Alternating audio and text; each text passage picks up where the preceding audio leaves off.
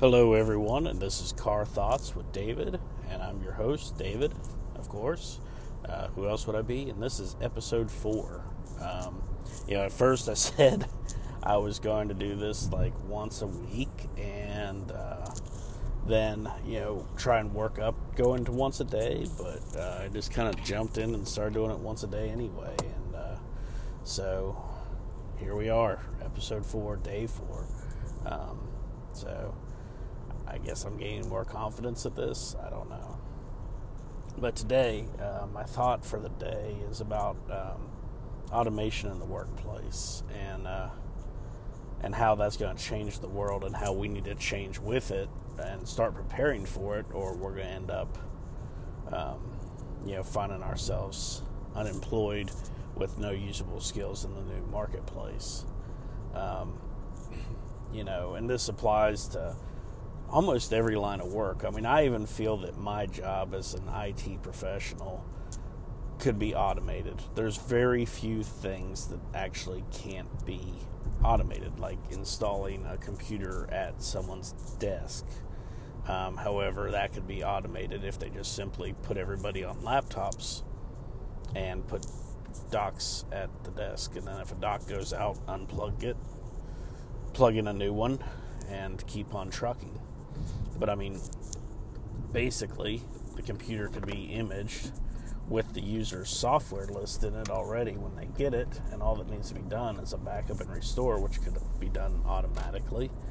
And so the user gets computer, they log in, it triggers, the restore process. They've already run the backup on their old machine, or it runs periodically. Their software is already on it. All they need to do is configure a few things, and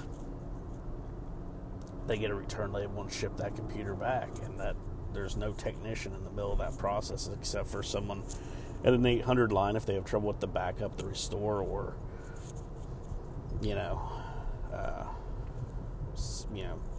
trouble logging into the new laptop. Something simple that could be fixed over the phone. In manufacturing, I told my dad, he's in manufacturing. I said, you could easily do everything that a normal car manufacturer does automatically. You don't need people for any of it. I think, honestly, the only reason people still exist is because they're cheaper than machines in these jobs, because most cars are carbon copy, cookie cutter.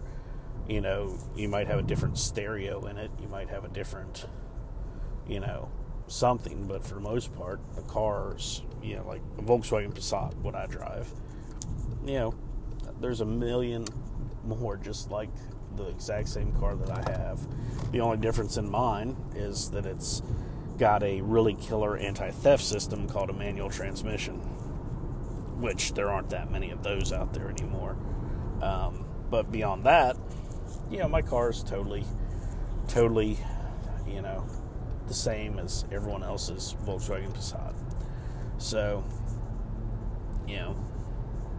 I think it's just really the cost at this point. It's cheaper to have workers than it is to have machines.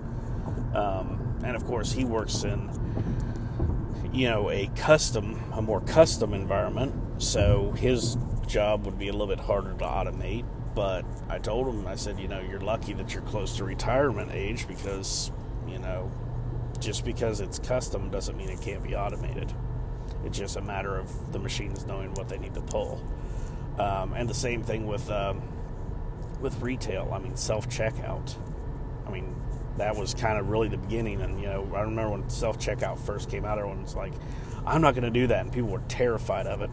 They were like, I'd rather check out with a person, because what if this machine gets it wrong? And I'm like, you see everything on the screen that's ringing up. If it's wrong, there's a little call button for a person. But yeah, I mean, a lot of people, and I'm in the South, so we're a little. Well, I say we. I wasn't born here, but people in the South are generally a little resistant to technology for the most part. What I found. It's a changing trend. I mean, that's not the way it is now, but I mean, my experiences as a younger man, people were terrified of stuff like that. I mean, my mom, when I was a little kid, had an herb garden and didn't believe in, like, if she had a headache, she didn't believe in running to the medicine cabinet and getting an ibuprofen or a Tylenol. She would brew up some chamomile tea, and the ladies in the church that we went to thought that she was a witch because she used herbs and medicines instead of actually going to the doctor and getting prescribed some kind of opiate to help with her headaches, it's a very unusual culture, and a lot of it's changed mostly because in Charlotte it's very hard to find somebody who actually is from here now. I mean, if you actually talk to somebody who's like, yeah, I was born and raised in Waxhaw or Concord or Cherryville or something like that. Oh, I'm sorry. The locals call it Cherville, but it's also where Cheerwine came from. Fun fact. So, if you ever wondered where that drink came from, it's from around here. But in retail, self-checkout, in the food industry, McDonald's, Panera,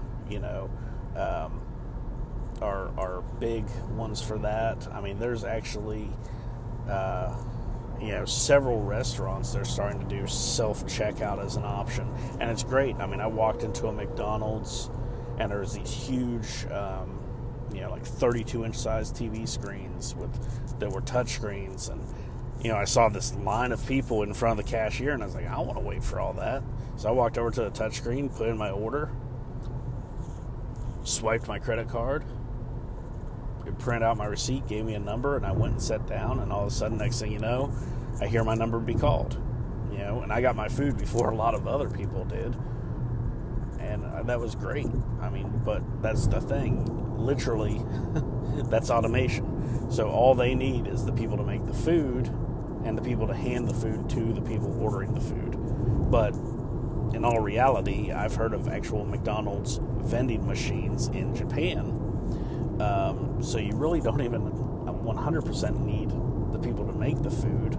You just need the people to stock the machines that will make the food, and then somebody to hand the food to the person, which at the same time, if it's a vending machine, you don't need somebody to hand you the food either.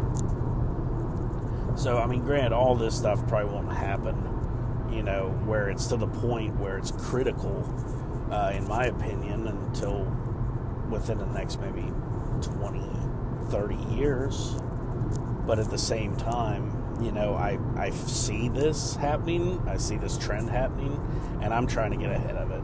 I'm trying to say, okay, well, what can I do? Because I won't be retirement age for a while. What can I do to start preparing to get into a career that cannot be replaced by a machine? And I think, honestly, anyone under the age of 40 should probably be thinking about that. Is your job something and use your imagination, because a lot of people, they're like, oh, they'd never replace me, I'm a human, and people want a human connection. Really? That's not true at all. Look at how big Amazon is. They did, $3.4 billion in sales or something ridiculous like that. I probably got the number off, and I apologize if I do. But for their Prime Day that happened between, the 16th and the 17th, they did nearly over $3 billion in sales in basically a 24-hour period. So you can say human connection all you want, but at the end of the day, that's just not true anymore. That's not the world we live in. So use your imagination a little bit. Think about your job and what you do, and could it be automated? And if your answer to that is yes, that there is a possibility that something could happen that could replace me, then maybe, just maybe, it might be something interesting to consider of, what else, what other skills do I have? I want to do this, or I want to do that, and start pursuing thoughts around that. I'm not saying leave your job immediately, but what I'm saying is start thinking about, okay, well, if my job were to get replaced, what else could I do? And start moving towards learning about that goal. I mean, and I always think about my next job anyway, because, you know, I could get laid off. I could get replaced by another person, and that's happened before. I mean, at one time, I actually worked in a steel mill as in a temp job because, you know, I was out of work. It was post 9/11, and times were hard. I had lost my job, and I was just taking whatever work I could get, and I got hired on full time at the steel mill, and it was really an interesting job, and you know, eventually they started bringing in a bunch of young guys and had us training them, and we thought, oh, well, you know, they're just ramping up production. No. As soon as we trained these young guys that were coming in, working for, you know, several dollars less on the hour than we were making, yeah, we were gone. So, and there's only a few people there that still work there that I know of. And so, yeah, I mean, that's one thing I always try and do is look to the future. Like, okay, well, I've got a great job now. Everything's going great now. But in the event of, you know, like the briefings that nobody listens to on the airplanes, you know, make sure you secure your own life vest before, and your oxygen mask before you help others. You know, I always think of that, like, okay, what do I need to do? How do I need to keep my skills sharp? What's next? And,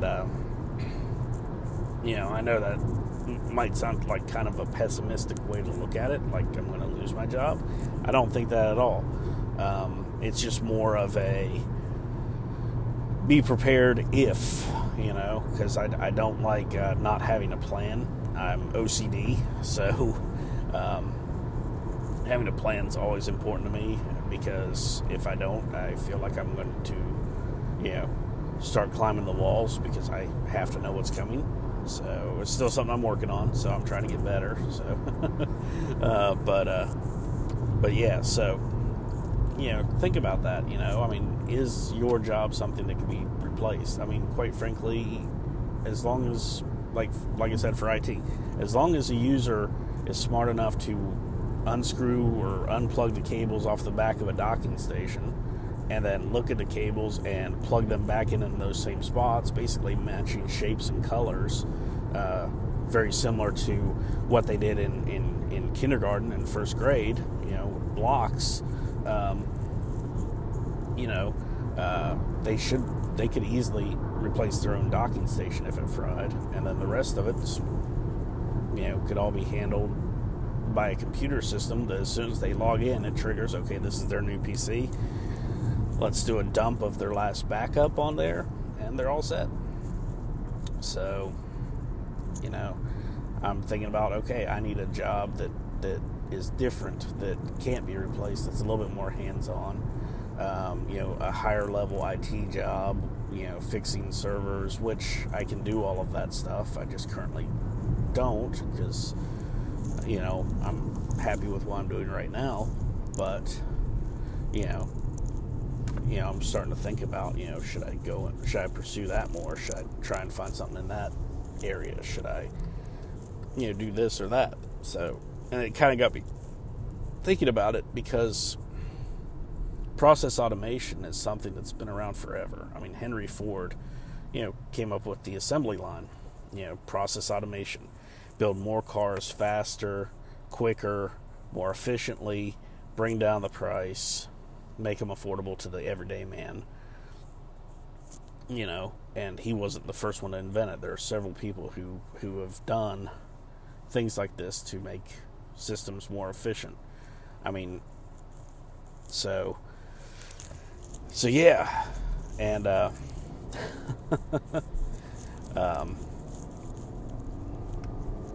you know, just something to think about, you know, something to think, and just, you know, and that's what this podcast is about. I want to, you know, get you thinking about something, or kind of make you think about something a different way, and that's what I'm trying to achieve. Is just, these are just my thoughts, my opinions, and you know, that's what each show's about, is just sharing my thoughts and just,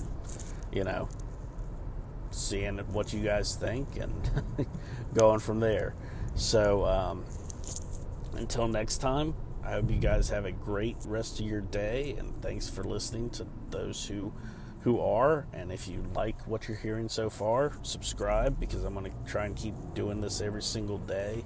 I've started doing it every day. I'm going to keep it up. I mean, I don't just have one thought, so I try and come up with something different, and I'm going to try and keep it interesting. So thank you very much, and like I said, subscribe, and let's share some more thoughts. Goodbye.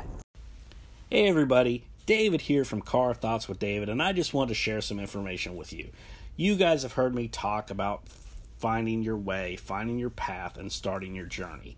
Well, if you have decided that you want to start your own podcast, you might be thinking, well, David, that's great, but what do I do? How do I do this? What works? What doesn't work, right? Well, I wrote a book, because you can go back and find my episodes where I talk about all this stuff and listen to them, and that's all well and good, but sometimes it's easier just to have it in print where you can just see it, right? So I wrote the book called Introduction to Podcasting, Lessons Learned, Lessons Shared.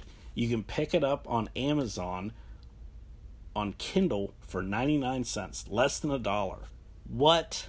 That's crazy, right? Less than $1, you can pick it up on Kindle.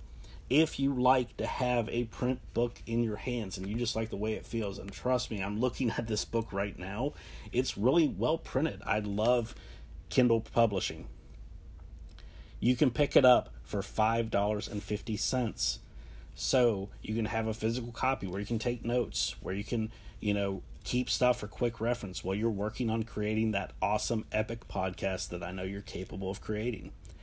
So by all means, if you're looking for ways, you're looking for advice, Introduction to Podcasting, Lessons Learned, Lessons Shared is the book for you. Thank you guys, and I could not do any of this without your support. So when I say thank you, I mean it. Thank you.